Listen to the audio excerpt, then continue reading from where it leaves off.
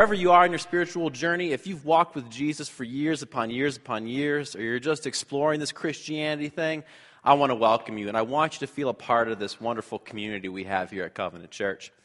My name is Ben Espinoza. For those who don't know me, I serve on staff here at Covenant, and if you haven't been here the past couple of weeks, we've been talking about spiritual disciplines and practices that we incorporate into our lives that help us grow in our relationship with God, as well as our relationships with one another, and help us foster this new heart that we've been given in Jesus Christ. For a couple weeks, Steve Risky from Brookside, a member of our teaching team, he talked about the practices of fasting and of servanthood. Last week, I talked about the practice of solitude, how solitude is that time where we connect with God, reconnect with God, and where he kind of gives us his marching orders. He clarifies, he defines his will for our lives. And what I want to do to close out this sermon series is talk about a discipline, a practice that I've been wrestling to get into my life. And before I get talking about that practice, I want to show you a commercial that my guess, most of you have probably seen. And I want you to think critically about it because we're going to be addressing it a little later in the sermon. So take a look.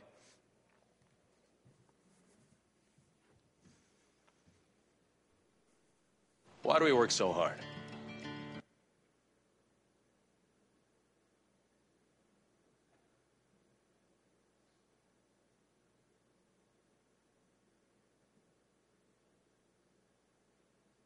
Why do we work so hard?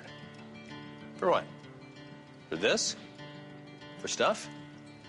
Other countries, they work, they stroll home, they stop by the cafe, they take August off. Off. Why aren't you like that? Why aren't we like that? Because we're crazy, driven, hard-working believers, that's why. Those other countries think we're nuts. Whatever. Were the Wright brothers insane? Bill Gates, Les Paul, Ali. Were we nuts when we pointed to the moon? That's right. We went up there, and you know what we got? Bored. So we left. Got a car up there, left the keys in it. Do you know why? Because we're the only ones going back up there, that's why. But I digress. It's pretty simple. You work hard, you create your own luck, and you gotta believe anything is possible. As for all the stuff, that's the upside of only taking 2 weeks off in August. N'est-ce pas?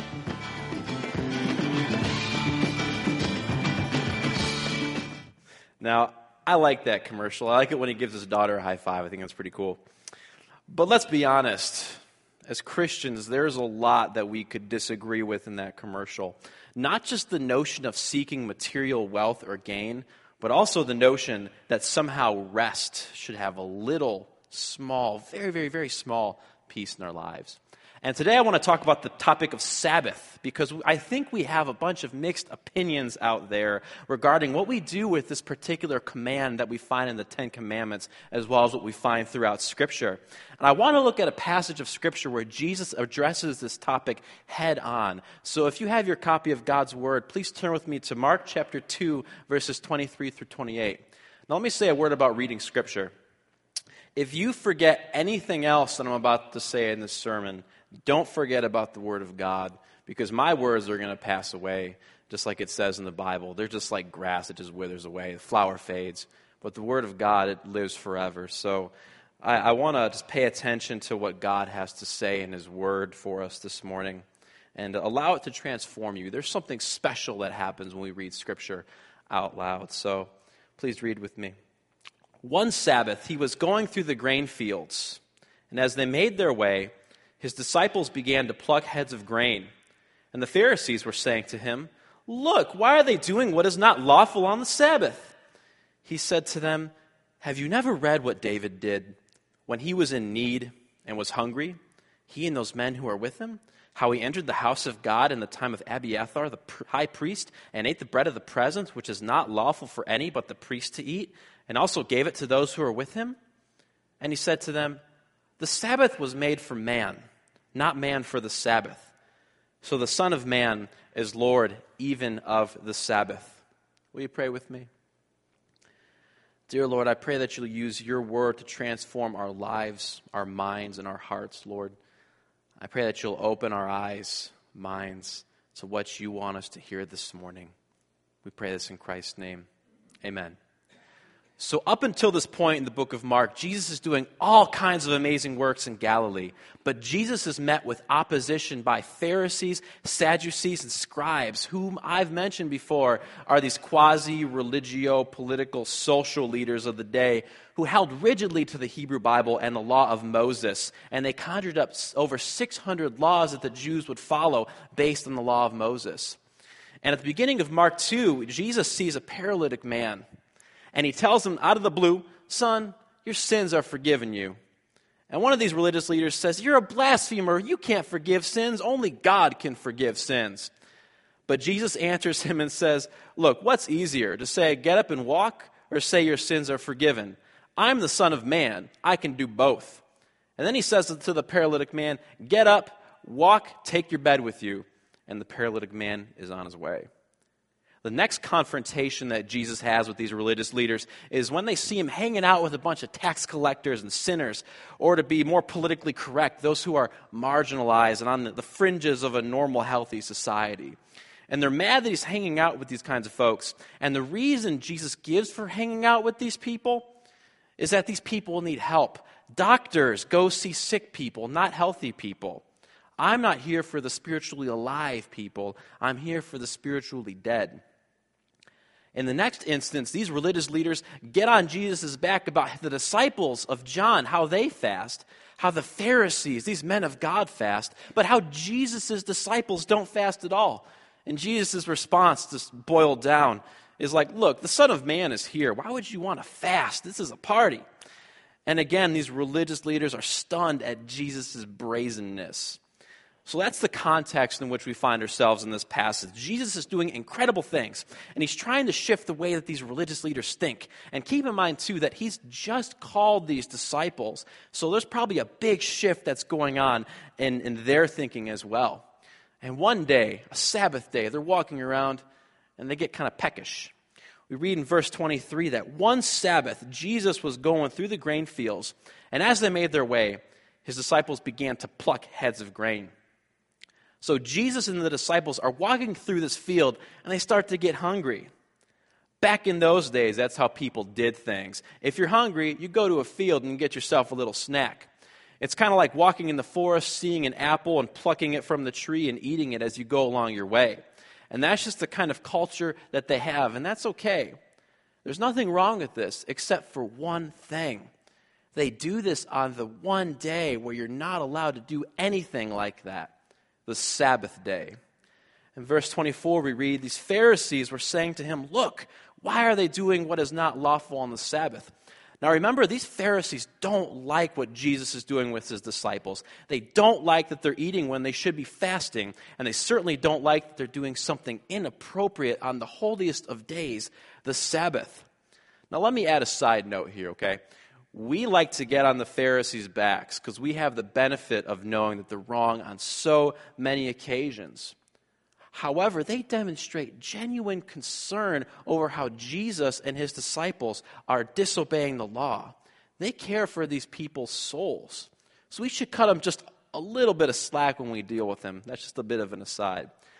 So the Pharisees have a big problem with Jesus and the disciples picking food out of a field on the Sabbath day. Now, why is this wrong? Well, the Pharisees, what they're doing is they're alluding to the law of Moses as well as their tradition, the Midrash, their commentary on what the Bible, Hebrew Bible, has to say. Honoring the Sabbath day was one of the 10 commandments.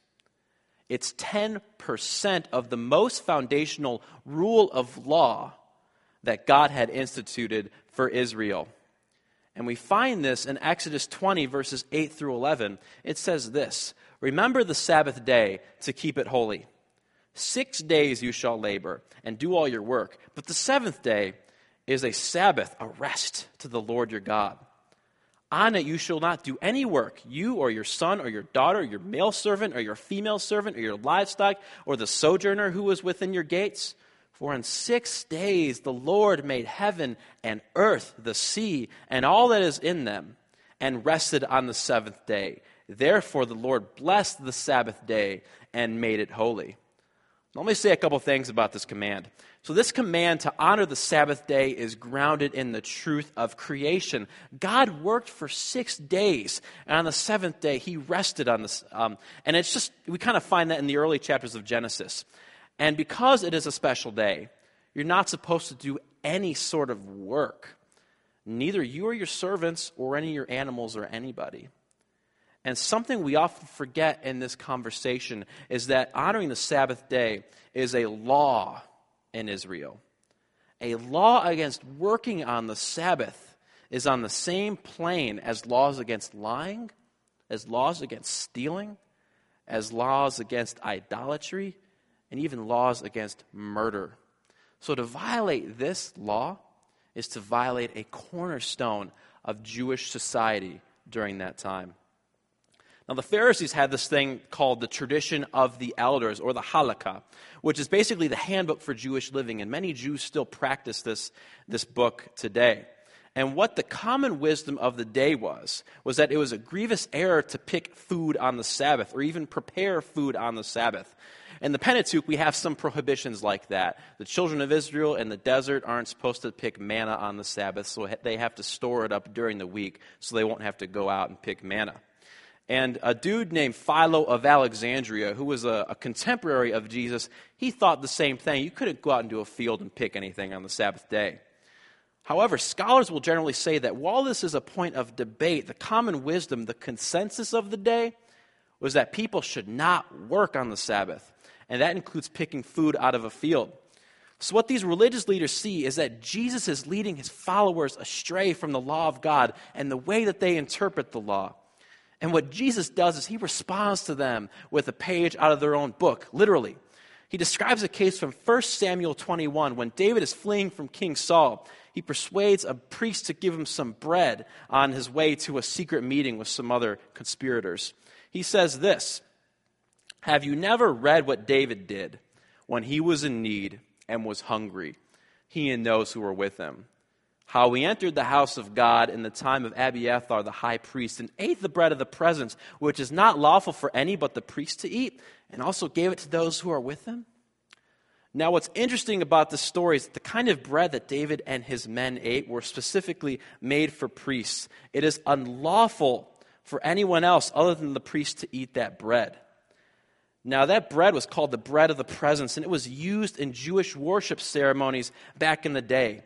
And that bread of the presence would be set out each Sabbath for Yahweh, and it would remain there on the altar until the next Sabbath. Now, that bread got pretty stale, as you can imagine, during the week, and the priest would eat those old loaves as well as the new loaves. So the very fact that the priest would give David and his men bread means that this priest understood there was a higher ethic at work here.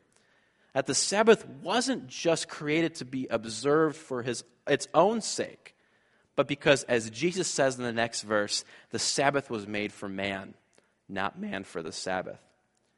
Now, that's an interesting verse because whenever we talk about Sabbath, we always talk about it being just an invention of God, something God did after the 6 days of creation because he was bored, something that God wanted the children of Israel to do, and he just put it in there in the Ten Commandments. But what Jesus says is that the Sabbath was made for man, and that's pretty profound here.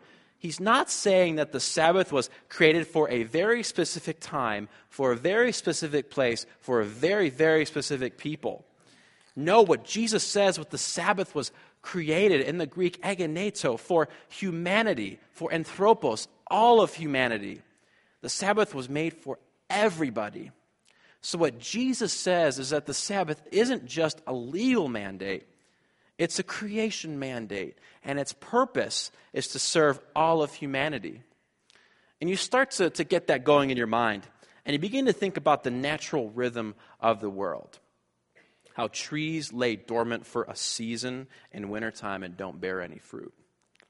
How certain types of vegetation have their seasons, and when they are harvested, they rest for another season. Think of how animals, how they go into hibernation for a time when it gets cold. The Sabbath was not just a time for God to chill or to rest, By taking a rest from his work and enjoying the fruits of his labor, God was embedding within humanity and within creation a need to rest and enjoy the fruits of their work. Remember, it was God who said that it was all good as he sat down at the cosmic temple that he had just created. It was a time set apart. The Sabbath day was a time set apart to glory and revel in all that God had created, a time of enjoyment, a time of recharging. And Jesus' final word to these people is this Jesus' style, okay? He says, I'm the Lord of the Sabbath. Why? Because he created it, and that is that. The Lord of the Sabbath, if he says that the Sabbath was created for man, we should take him at his word. Now, oftentimes in our evangelical churches, what we do when we talk about Sabbath is the charge of legalism comes up. And I'm sure some of you are probably thinking that. And when I say legalism, I mean the charge of attaching certain practices or disciplines or behaviors to your faith in order to attain a special standing before God. It's adding to salvation. And you know what? You're not wrong. You know, Martin Luther thought the same exact thing. John Calvin thought the exact same thing. They thought that requiring Christians to honor the Sabbath day was basically telling them to disregard the freedom they had in Christ and live under the law. And you know, the New Testament never says that you need to honor the Sabbath day. It's the only one of the 10 commandments that is not repeated. However, Jesus never says the Sabbath is over. And what did the apostles do? They just change it to a different day, from Saturday to Sunday, to honor the risen Lord. They never abrogate it. They never abolish it. Keep in mind that keeping the Sabbath is one of those 10 commandments on the same plane as don't lie, don't idolize things that aren't God, and don't murder. So what do I think? What am I saying here? I think we should observe Sabbath as a time of physical and spiritual rest. Now, I don't want to be a legalist. I don't want to be legalistic, okay? All I'm saying is that we need to take a little bit of time out for our own sakes at some point in the week. If God designated the Sabbath day, a day of rest, a day of enjoyment, as one of the 10 commandments, and even though we're not required to follow the letter of the law, but rather the spirit of the law, it makes sense that we make the Sabbath a crucial part of our daily lives. Now think back to that commercial I showed you at the beginning of the sermon. That commercial is a testament to hardworking Americans, all right? I like it. It empowers me. It's fun. We get bored with things really, really easy, like he said. We went to the moon. We got bored. And we are on the cutting edge of innovation. While other countries slack off during the month of August, we're working to move society forward. We're the ones who work tirelessly to achieve our goals and create our own luck. And that whole commercial is just based off of half-truths. You see, since this idea of Sabbath rest, is grounded in creation, we see the benefits of taking Sabbath in our own culture. Before Henry Ford would come onto the scene, Americans would work 12-hour work days. But Henry Ford came along, and he did something revolutionary. He decreased the 12-hour workday to 8 hours. And what was the result of that? Number one, his workers got to spend more time with their families and relax a little bit. And number two, his workers were actually more productive as a result. The accounting firm Ernst & Young did a study back in 2006 where they determined that for every 10 hours of vacation that their employees took, their end-of-the-year productivity would rise by 8%. NASA found that employees who took vacation for a week or two saw an 82% boost in their productivity. And a psychologist from Florida State University found that the best musicians of the world don't practice 6 hours, don't even practice 5 hours, don't practice 3 hours, but only practice for 90 minutes a day, take more naps, and indulge themselves in more breaks. So if the Sabbath is something that's good for us, something that the Father designed especially for us and for our well-being, how can we do this in a way that encourages deeply needed rest while not becoming legalistic? I think a big part of it is to take a pause from your schedule and take up a hobby. Some of us live by our schedules, our phones, our tablets, our calendars, but sometimes what we need to do is have these unscheduled times where we do whatever we want or don't do anything at all. Sometimes we're a slave to our work, to our busy schedules, and that genuinely affects the way we feel as well as our devotion to God in some capacity. Some of you will probably say, Ben, I work 3 jobs. I work 1 job, and it takes 80 hours a week. How can I possibly afford to take any time off? That's not what I'm saying here.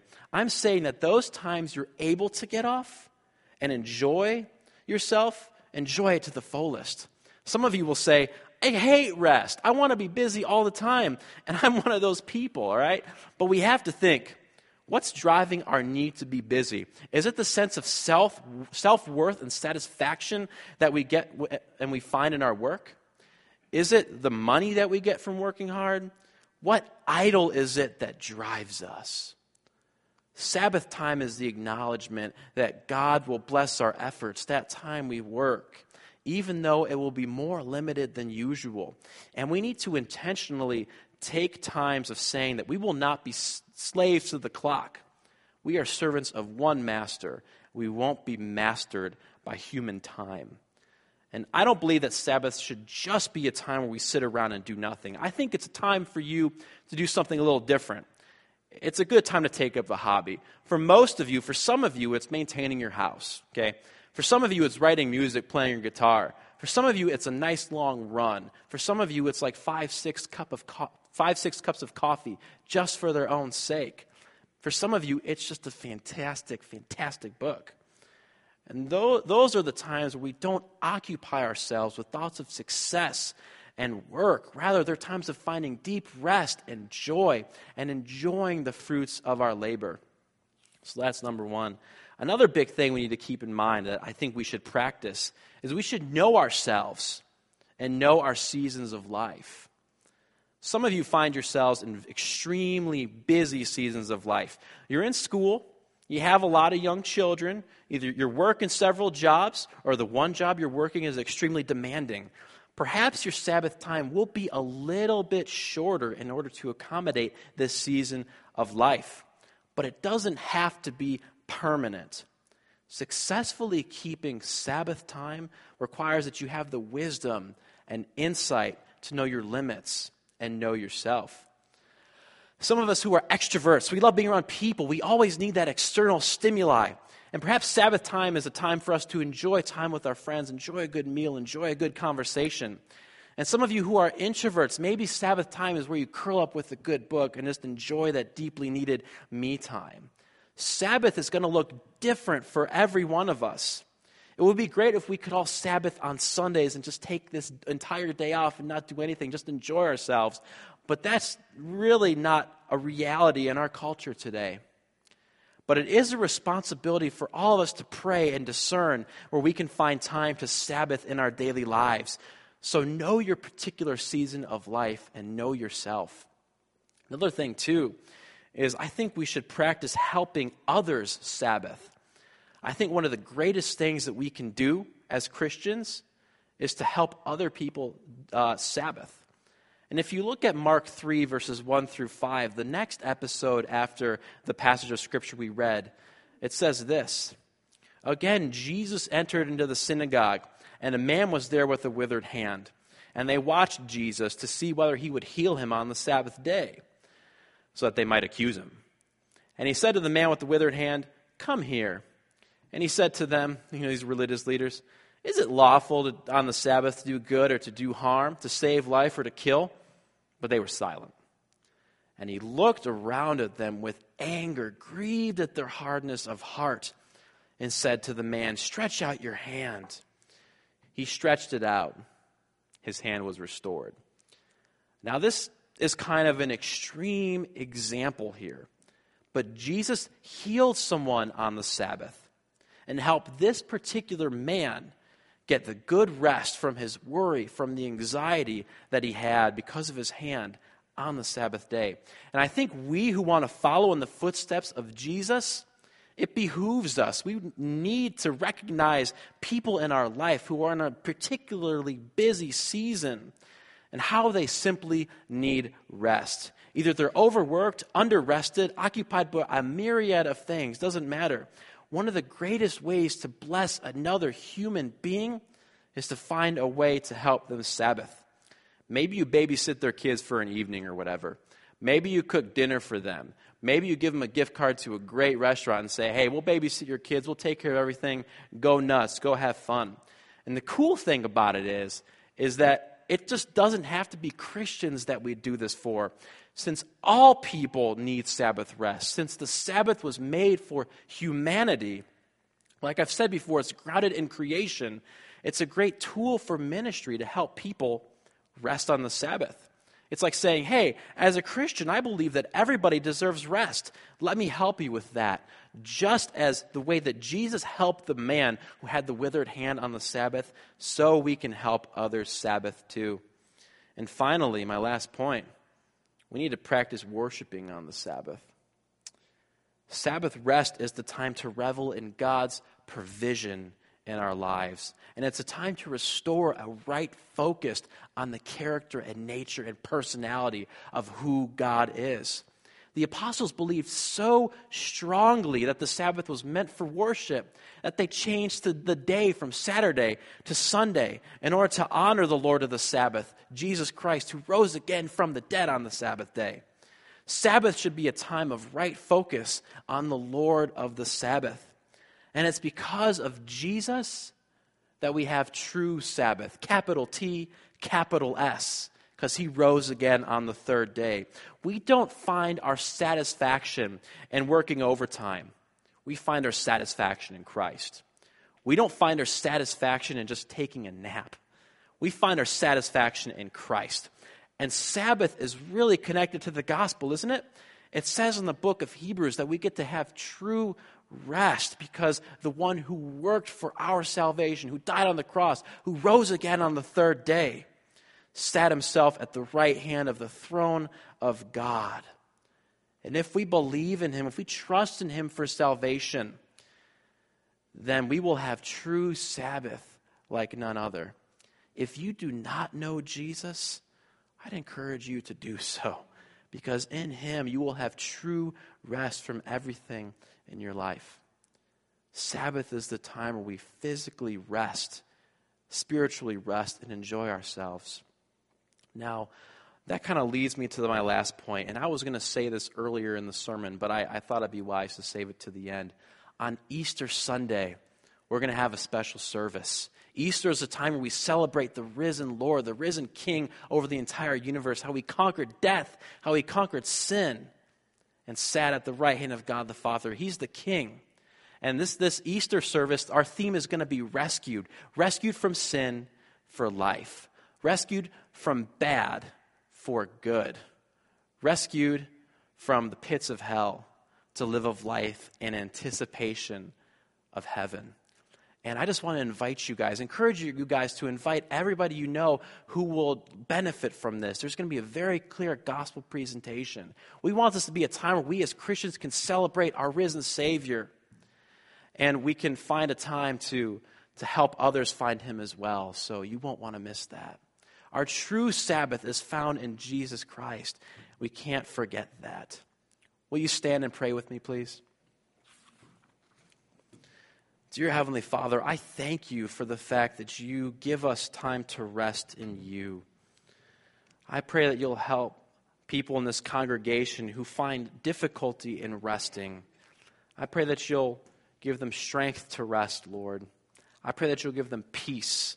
I pray that you'll ease any anxieties that they have, Lord. Give them physical rest, but more importantly, give us all spiritual rest.